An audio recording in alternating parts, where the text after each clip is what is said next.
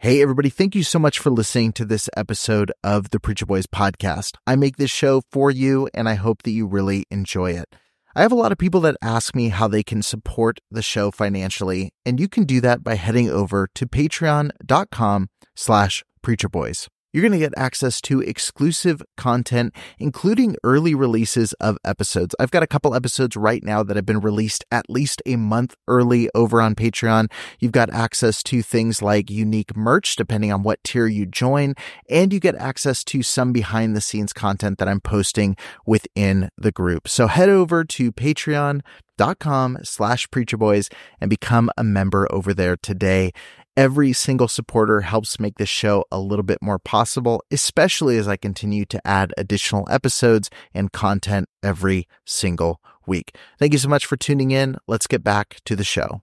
Hey, what's up, everybody? Welcome to another episode of the Preacher Boys podcast. On today's episode, I'm joined by Micah Helton. Micah's mom, Amanda, was on a prior episode of the show titled, I Had to Divorce My Church, Escaping Domestic Abuse in the IFB. If you haven't listened to that episode yet, it's definitely going to add some valuable context to the conversation that me and Micah are about to have. So if you haven't heard that yet, pause this episode, jump over there, listen to that episode. I think it's maybe 3 or 4 episodes back, and give that a listen before jumping in. If you don't do it, you'll probably still be able to figure your way out through the episode, but it definitely adds much needed context to our discussion. And before we get into the episode, I want to remind you guys that I have a brand new show called The Good Story Podcast. I'm interviewing creatives, experts in their field when it comes to marketing, branding. I'm talking to filmmakers, producers, musicians, artists, anyone working at telling stories on a professional level. And I definitely hope you guys will check out that episode. I just interviewed Steve Berkowitz. He's a producer of hit shows like Outdaughtered and Extreme Makeover Home Edition. And we have a great conversation about reality TV, that industry, and what the future is for that, and why people are drawn to stories like reality TV shows have to offer. So if you guys appreciate my voice on this show, you appreciate the perspectives that I bring on this show, then please do me a solid and check out the Good Story Podcast. With that said, let's head over into the interview with Micah Helton. Trigger warning. This podcast contains descriptions of various abusive situations. Listener discretion is advised. You are listening to the Preacher Boys Podcast, a podcast shedding light on decades of mental, physical, and sexual abuse within the independent fundamental Baptist movement. The testimonies shared on this podcast are told from the personal experience and perspective of the survivors. Not all legal outcomes are known or final. Any suspect is presumed innocent until proven guilty in the court of law. To find more information about the Preacher Boys podcast and upcoming documentary, visit preacherboysdoc.com or connect on Facebook, Instagram, or Twitter with the handle @preacherboysdoc. Now, here is your host, Eric Skwarczynski. All right, Micah, thank you so much for joining me on the Preacher Boys podcast. Can you just tell the audience, I know I gave a little bit of background in the intro, but can you share with our audience what your introduction to the independent Baptist movement was? So I was young and sort of broken up home. He was my stepfather at the time, was in and out of the house for drugs, and he was domestically abusing our family. So when it seemed like it was about to be all split up by social services, 2 soul winners came to the door and told us there was a way to fix our home and fix our family, and they told us to come to church. And I think it was 8 years ago. They told us. We went that first Sunday, and I was a little bit skeptical at the time because I was being made fun of by these church people, but they stopped. How old were you during this time? I was about 7 or 8. I was basically all I owned were cargo shorts and a really, really not good looking Hawaiian shirt. That's all I had for quote unquote dress clothes. So I was being insulted by adults there in the church day one. And I just had a lot of trouble with buying 100% into the movement like it seemed the rest of my family did. The only really good thing for me is the stepfather in the situation turned off of drugs because of the church. So I kind of went with it originally. And I was like, okay, this makes sense.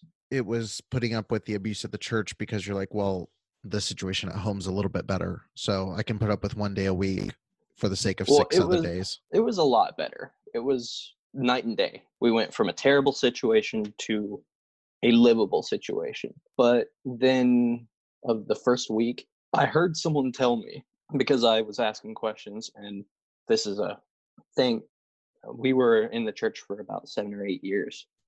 I asked a lot of questions, and if anyone has experience with the Independent Fundamental Baptist Church, they do not like it when you ask questions. I was asking why we didn't have a woman choir director, because the old choir director had left for reasons that were unknown to me. And there was a lady that could sing in the church and lead music properly. Right. Like, she had a college degree in it. And I was like, well, why doesn't she do it? And they were like, oh, well, she's a woman.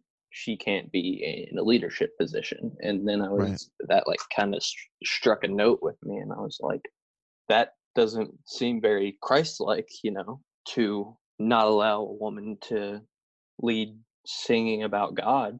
So from that day on, I wasn't 100% bought into the whole church thing because it just seemed off. And what was your experience with, I guess, faith or church beforehand? Was there zero experience? Was this kind of your first? There was zero experience. I had never read the Bible before. I really didn't have a grasp of what was going on around me before the church, because it was a really bad situation. When you go from this terrible situation where you don't even really know what's going on because of how horrible like the drug abuse and the physical abuse is, you go to a church and it's just like, well, this is obviously better. So this is the road we choose, and we don't really say anything about it because, well, it's much better than the situation we were in.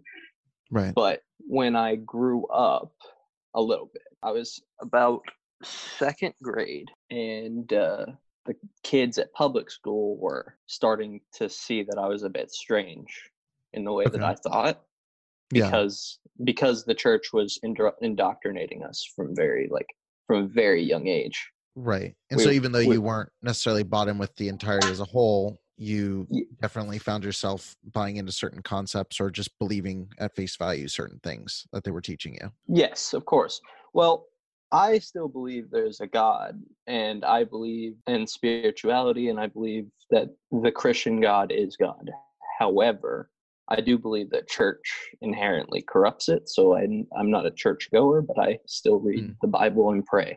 My mom had not really been clear on where I was spiritually because she wasn't really aware, but I do still believe in God and in praying and reading the Bible, but I don't go to church because I think it inherently corrupts itself. That's interesting, and we can definitely circle back to that because I definitely want to hear more of your story. But I definitely want to talk about the post IFB experience. But circling back into your IFB experience, so the kids in school are starting to notice, like, hey, there's a little bit of a difference here. You're starting to act a little strange. I'm surprised that you were in public school with attending an IFB church, because usually that's pretty. I'm assuming there was blowback from the church regarding that. There was but it never really came back on me. It was to your parents more. Guilting they were saying they shouldn't be here because, well, for one, public school is an open forum of ideas, and once you bring an IFB definition, and I'm not saying all IFB churches are the same, but I am saying a lot of them. If you bring their definition of God into an open forum, their definition of God is an angry, vengeful God who will smite you down at the nearest sin or the closest convenience to him, because I believe that a lot of a lot of IFB people want God to be an angry, vindictive God because Right. to be Christ, they want to be Christ-like, and if Christ is angry and vindictive, then they can be angry and vindictive. So Right. that's why I think there's a lot of, I wouldn't say every IFB church, but a lot of them, there's like the same abusive situations over and over and over and over again, Right. because people just want to put their negative traits and attribute that to God. Therefore, they are Christ-like when they act like that. Right. Well, and there's really, I've broken this down on the show before, but there's really just two types of people, and I think you really hit the nail on the head. The theology represents such an angry, vindictive God, and so you either have people who are already angry and vindictive and are looking for an excuse to be that way, and so they are drawn to this kind of philosophy. And then you also have a second group who are taught this theology, believe it to be true and the right spiritual path. And so even though that they aren't inherently vindictive or mean-spirited people, it brings out their worst qualities. And it Of really course. does stem back to the theology. And that's why you see it in so many churches. The theology or the practice may be different depending on who the pastor is, but the theology is going to generate a certain type of action if it's truly believed. Mm-hmm. Yes, that's true. So I went to public school for a year, and all these kids thought it was strange the way I was thinking, the way I was talking, because I was saying things that didn't make sense. In this IFB church, Right. women were lower on the totem pole than men, but Right. children were the lowest on the totem pole, because adults honor thy father and thy mother. I heard that literally every day. And Right. when people would quote honor thy father and thy mother, they would kind of misconstrue it, where they were saying, like, I'm an adult, therefore I would be your father or mother's age, so you have to listen to me. And do So not question. It's unquestioning loyalty. yes, do not question the faith. Do not question why things are happening. Do not question why we can't have women in positions of leadership. Don't ask why Right. it is the way it is. We were moved in third grade, me and my twin brother, to their church school. Right. And this presented a lot of issues for me later on in life, because part of church school was they would teach us normal subjects, probably too far forward for what I was learning, like algebra in third grade. Right. And it was very confusing for me at the time. So I got a lot of bad grades at first until I acclimated to the curriculum. But they would have Bible study literally every day. And it was pretty much just indoctrination on reading the King James version of the Bible, getting what they wanted from that, reading like one or two verses to lead to what they thought, and then not reading anything else. Right. It was just Like, the position they already had. yes, it was a lot of reading the Old Testament, and I would get a lot of flack because I would always point back to the New Testament and be like, well, didn't this make all of that irrelevant? Like, when Jesus died on the cross for our sins, Right. if you truly believe, then none of what a lot of, like, no marking of the body, a lot of the anti-gay stuff is in the Old Testament. Don't eat shellfish, don't do a lot of things. Right. And I'm saying, and I would always point to the New Testament and be like, didn't Jesus die so we wouldn't have to live by these old laws here?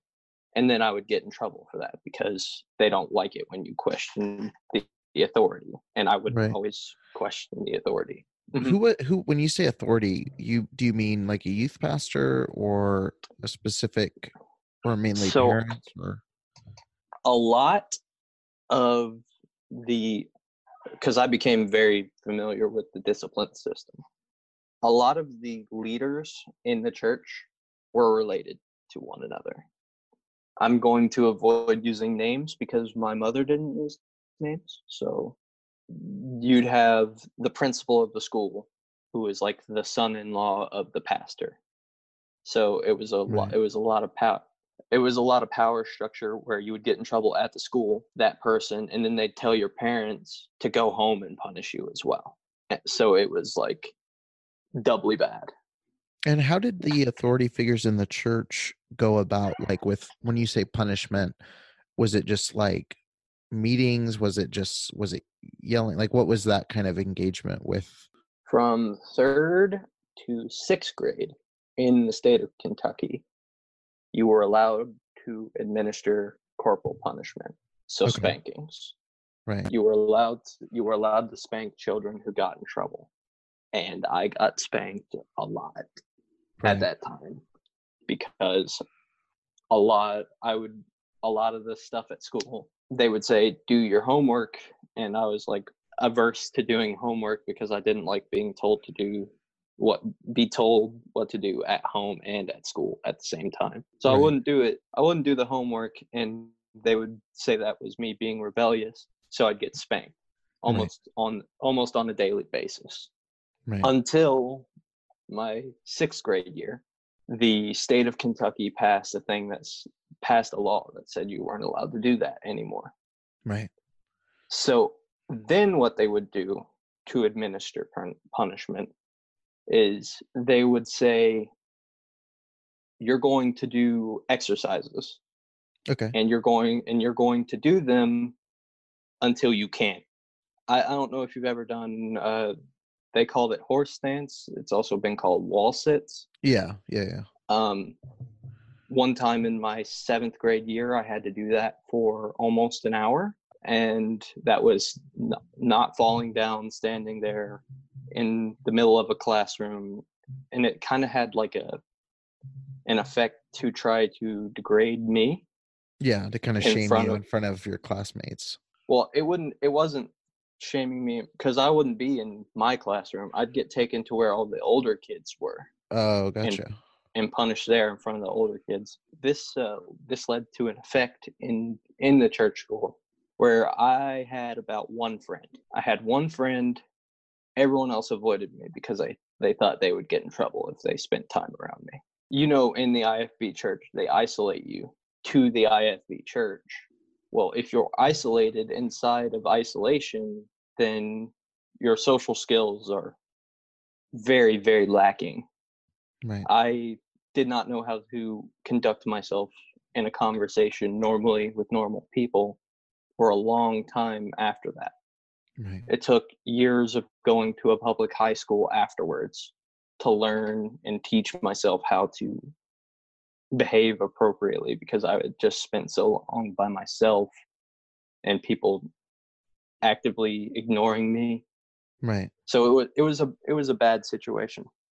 Right. But also, along with these punishments, they would encourage spankings at home as well, especially after they weren't allowed to administer them at the school. The thing was, my stepfather, his abusive streak didn't go away. And this happened at the church as well. This was pretty much endorsed by the church.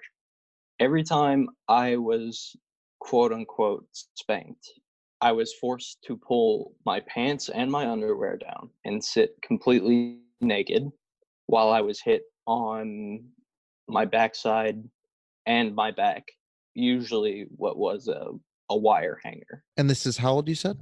That started at about 13. Wow. Okay. Wow. And then that was forced on me until I was 16, I think. And what stopped that? Was it just that you were so old then that, because I mean 13 is old for that to be happening, but what was it that kind of put an end to that? Well, I learned how to not talk. Right. Basically, if you don't ever say anything or do anything, if you cut yourself off from conversation completely, you can't get in trouble for anything.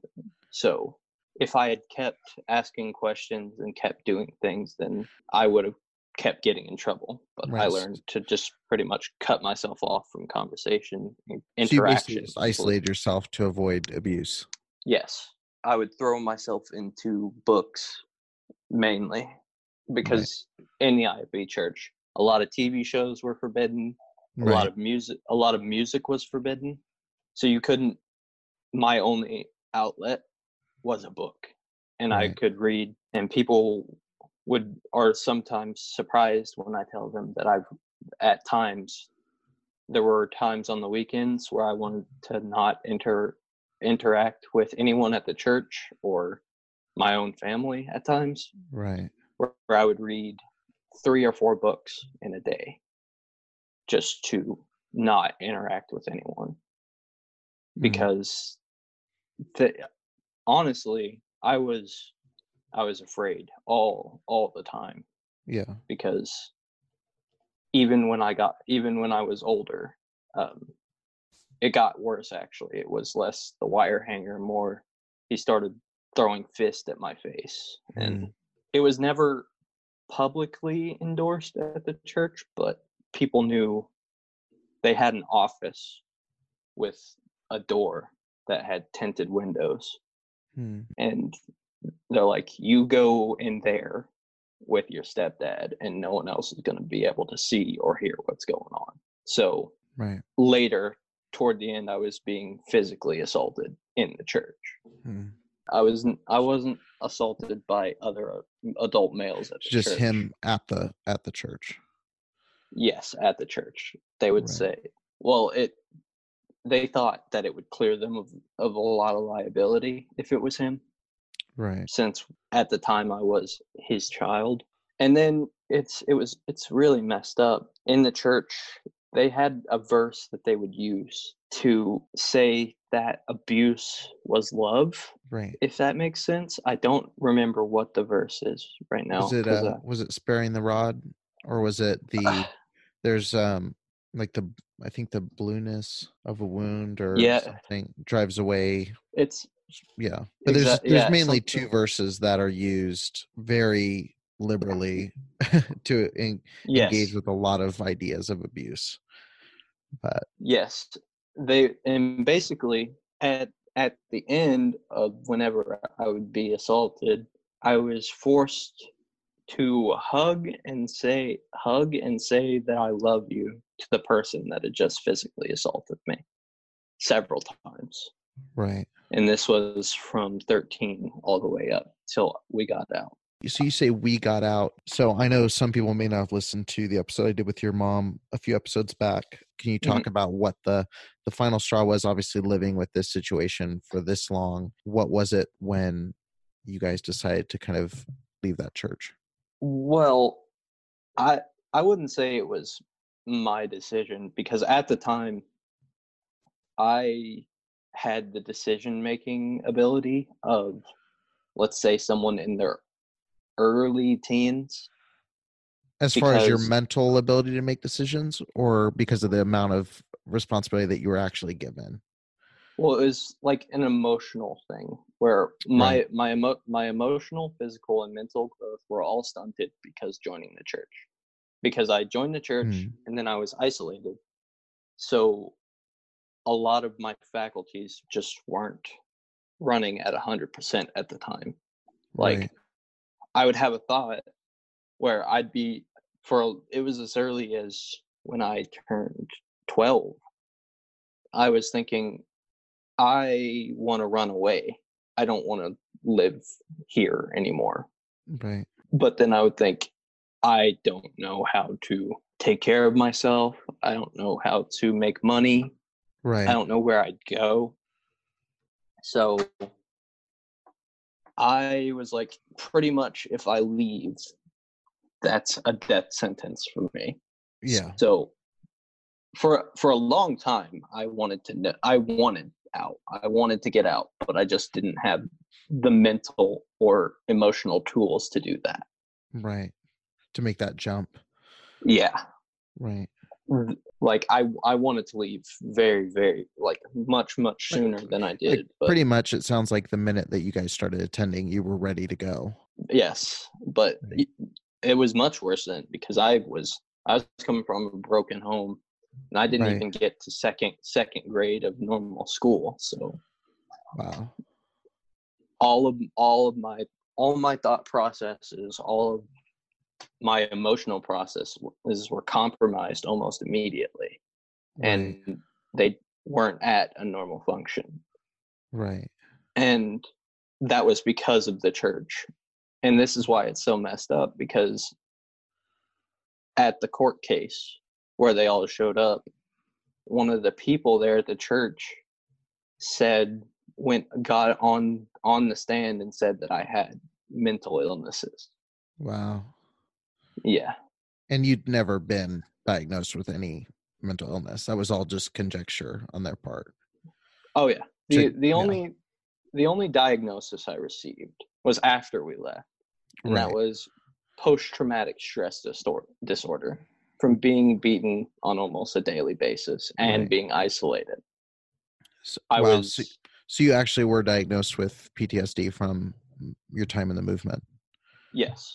Wow. From a child he's a psychiatrist or a psychologist. I think it's a psychologist. I always get the two mixed up.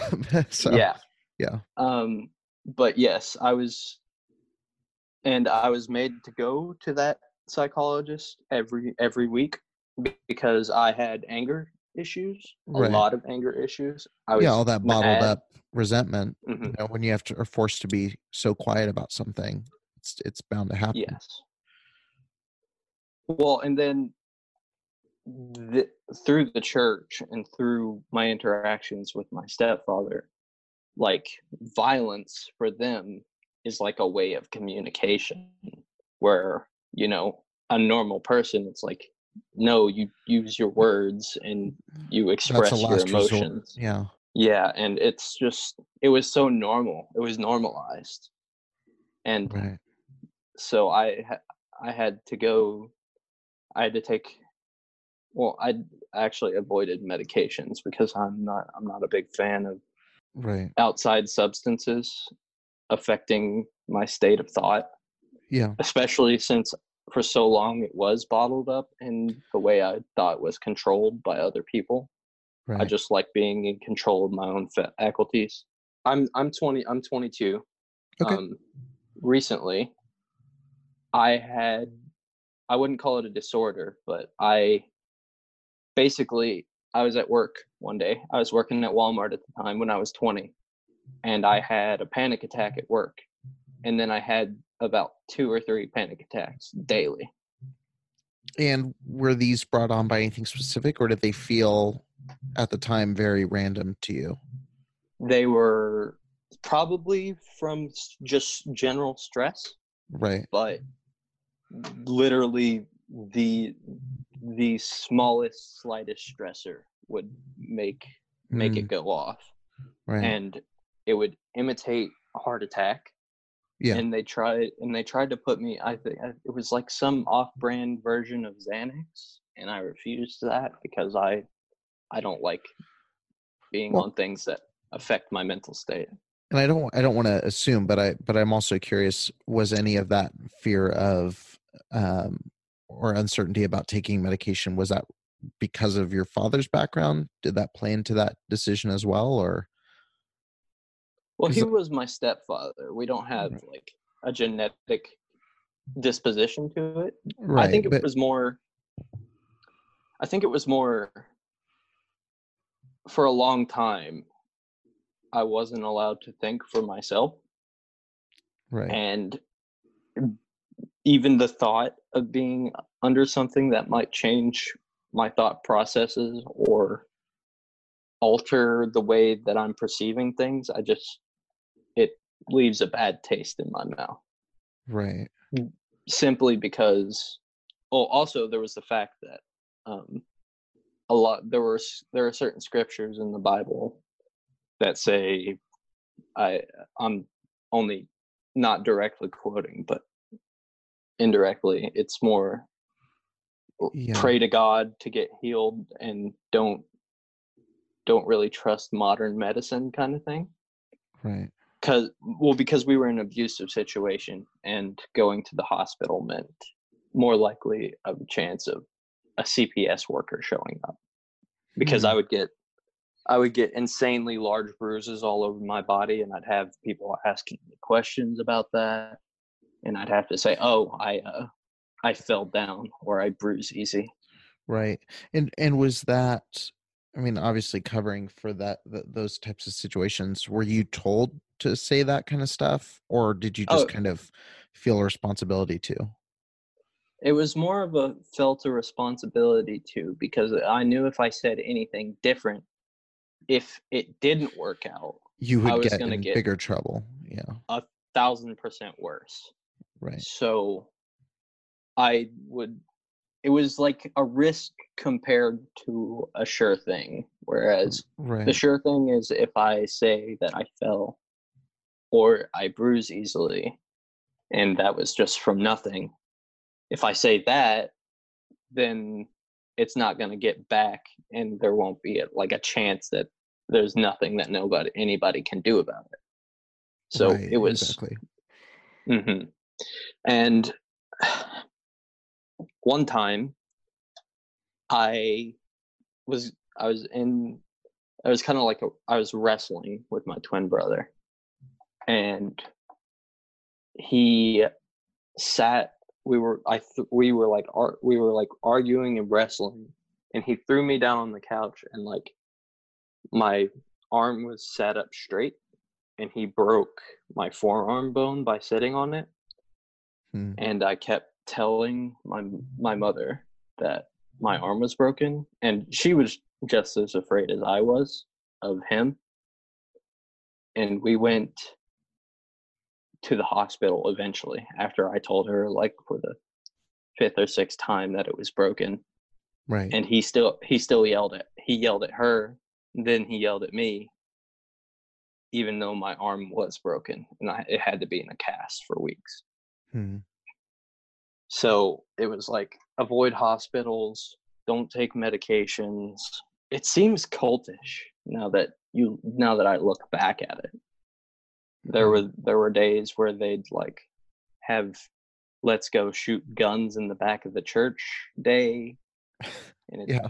yeah, Okay. and it's like, and they had this one crazy preacher who would tell stories about how he, through God, would like protect himself with and he'd pull his gun, like handgun, out while he was preaching. It's a strange experience. Right. And I assume a majority of churches aren't this way. Right. Yeah, that extreme is probably not your common experience. But where we were growing up, there, it was the preacher's word was law. So pretty much if he said something went, then something went. Like it Right. was surreal now that I think about it. It's, you wouldn't think that people who claim to be, they're like, I'm a person of God, and yet I go and act so savagely toward children and people I don't agree with. They particularly did not like gay people. They hated gay people, in fact, and said they were going to hell. And they did not like when I said, well, the New Testament doesn't say that. The New Testament says everyone can be saved, no matter what you think of their lifestyle choices or not choices. Right. Like, I never understood it. They would say exclude people, and I just couldn't do it because I had been excluded from Right. literally almost everything. The only time I wasn't excluded was when I was on their basketball team. I was doing what they wanted, and I was playing defense I was playing a center for their JV team, so they were like super happy that I could play, and I was playing super hard. So that's the only time I hadn't been, excluded. You mentioned earlier like going to court, and again, this was covered on the previous episode. But can you just talk about that experience? And I don't know how actively involved you were in all of that. I mean, it seems like you were front and center for I was portions of it. Um, well, a lot of it was from secondhand. I was told, and I was actually kept away from court okay. on purpose by my mother and her parents, which Right. I'm thankful for now. I don't have Yeah. to deal with. I don't have to deal with a lot of the probably anxiety or mental problems it would have caused to deal with the seeing. I still get really bad. I don't live in that state anymore, Right. but whenever I go down there, I see people from the church and they want to come and talk to me. And Generally negatively talk to you, or they want to just talk to you because they recognize you? well, they want to just talk to me normally, not Right. negatively. Right. But when I talk to these people, the experience is instantly negative, because literally from second grade all the way up till I turned 16, everything was negative for me. So I just don't want to talk with those people. I don't want to interact with them, because it's just like, even if they weren't directly involved with the violence or the way I was treated or the exclusion that was there, they were complicit in it. Like, people didn't have to exclude me, they chose to. And this has led to a general distrust of churches. I don't like going to church. I don't like interacting with churches, because of a lot of churches go to like power structures where the top of the social totem pole gets to judge the bottom, and I don't like that. It doesn't seem very Christ-like to me to sit up on your high horse about how holy you are and look down on other people. That was another big thing. Whenever I would get in trouble, you were made to get in front of the church and admit your sins, even if what you had done hadn't been that wrong. Right. Yeah, Jesus almost taught the exact opposite of that. The hierarchy. You had the Pharisees, which were like changing money, and he destroyed the money changing thing. Correct. He was turning over those tables, driving the animals out, and I inherently don't trust most churches. I'm not saying that all churches are like this. I'm just saying from my experience, it's been like that, and I see it in a lot of churches. So I just don't want to deal with it at all. I just want to avoid that. Whereas I still believe in God, and I still believe in reading scriptures, and I still believe in praying. I just don't believe in churches anymore, because let me ask that, as far as your faith. So like I brought up on the show, like I'm still a believer, even though that's not something that, the show doesn't exist necessarily to push the Christian worldview, but I am always curious about people's faith after, because people are experiencing these traumas, and there's a lot of people who do, and I can't say that I don't understand. Some people do put their faith completely behind, and it's just interesting to me hearing your story and knowing that your first interaction with the Christian worldview was not a pleasant one. What is it that has kept you keeping the belief that, the Christian worldview is one that you embrace? And was there a period after leaving where you felt like, am I wrong about all of this? Is there some portion of this that I do hold to? Like, what was that kind of recovery process and reclaiming your faith for yourself? Well, a big part of it was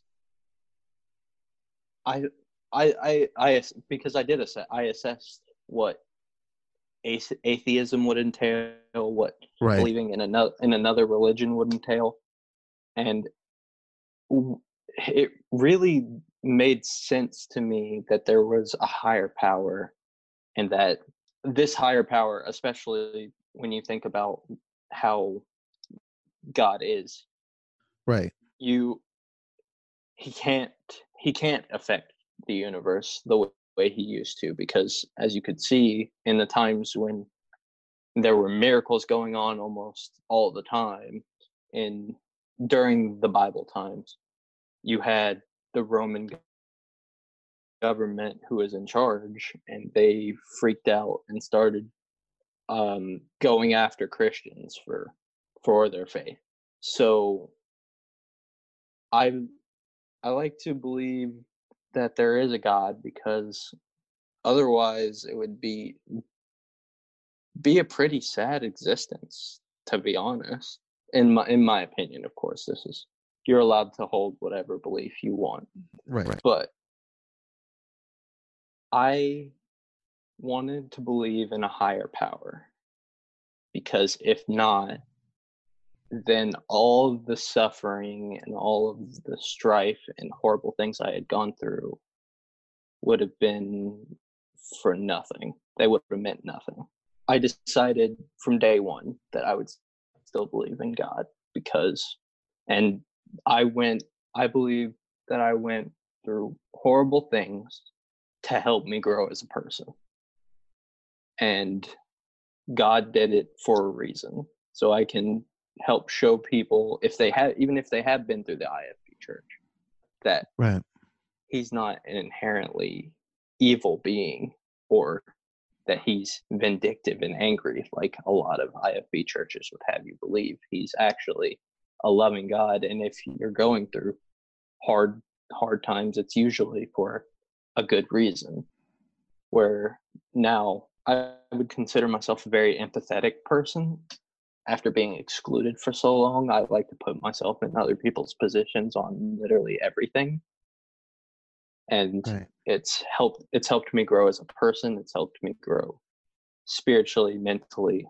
It's helped me avoid a lot of people get into conflicts about politics now.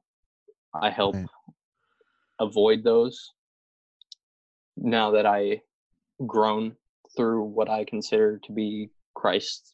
I like to help people and do good things, and I think that's the way God wants it, He wants you to grow. He wants you to learn. So I reclaimed my faith because I believed if you don't reclaim your faith, then you lose part of yourself. You lose to the people that did those horrible things to you. Right. So I believe that God is not this horrible, evil creation of vindictive, angry people in a church that just can't accept moving forward. And that's what I think it is. A lot of the people in the church are afraid of things progressing, becoming more modernized. They don't want to learn. So instead of learning, they abuse and get angry and force people into their own worldviews. And this is all just my opinion. You're allowed to hold whatever opinion you want. And that's another big part in the church. If someone believed differently, avoid them. Don't talk to them. This person is bad. You are good. Don't talk to them. And I just think inherently that's really wrong, because you really don't want that. You want to think and prove your own faith through your own thought, through other people's thoughts, and really accept. That's how you, in my opinion, you accept who God is and how God is. Because if you accept on blind faith, it's like, well, what was the point of that? Whereas if you put some thought into it and still believe, then I call that real faith. Right. And, I don't like to force my belief. I don't like to force my beliefs on anyone. Right. Because I had a lot of people's beliefs forced on me. So it's just everyone's allowed to have their own opinion, and if yours is different than mine, I don't hate you for that. Whereas Right. a lot of people have this Right. issue where they hate other people who have different opinions, and I can't see why you would want to do that. It just seems hateful and angry, and God doesn't seem To be hateful those and angry. things. Yeah, exactly. It Right. just Well, never made and sense to me. if you force your beliefs on someone, and I actually just talked about this, it's not released yet, but I just talked about this on another podcast that I was on. And if you force your beliefs on someone, it's never going to work out well. You're either going to burn them out because they don't really believe it and they're trying to pretend they do long enough to make you happy.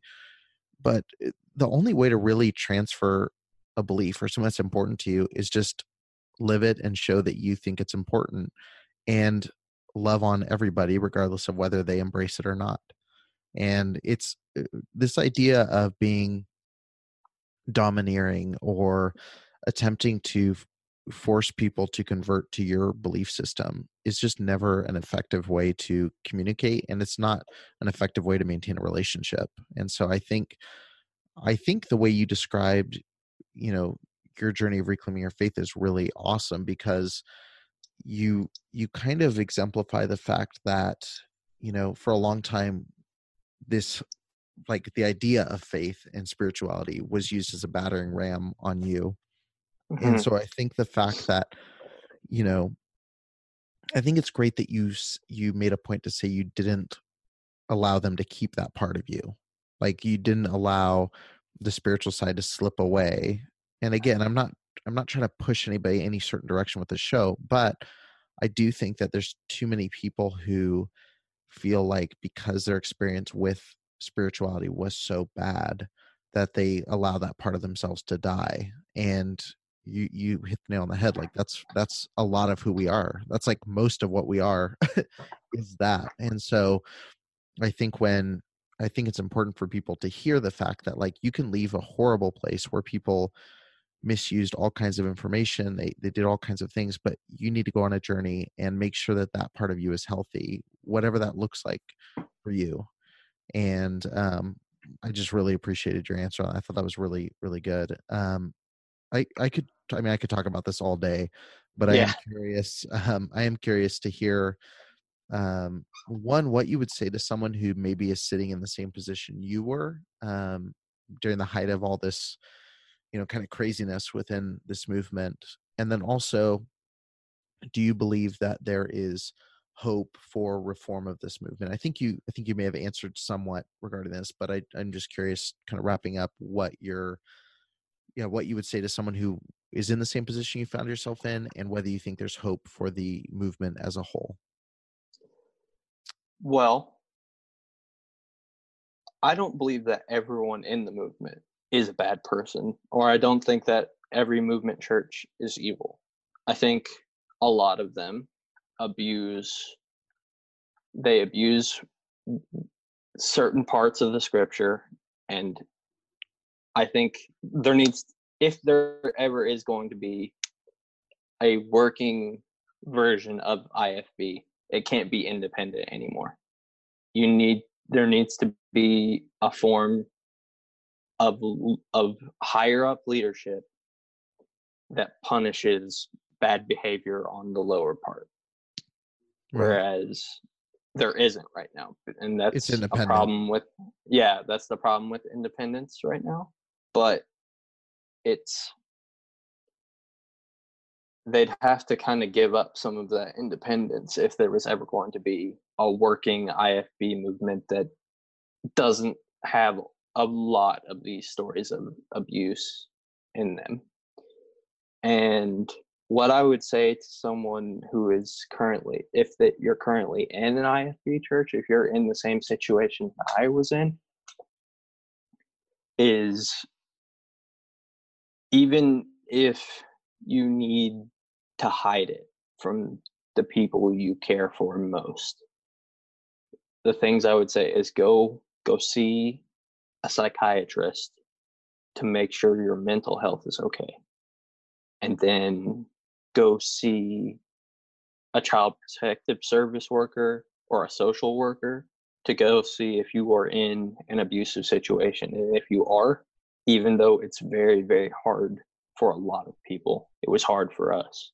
Right. Even if it's hard for you, you will be in 1,000% a better place if you are not in that position anymore. Right. You don't want people to abuse you. You don't want people to take advantage of you the way that a lot of people are. So if you're in that position, see a psychiatrist or a psychologist, one of the two. Right. And then see a social worker to see if you're being abused. And if you are, get yourself out of that situation. And this is not endorsing. You don't have to get rid of your religion. You can still believe in whatever you want, or you can change what you believe. That's part of it. In the IFB church, you're not allowed to change your viewpoint, but once you leave, you are. So Right.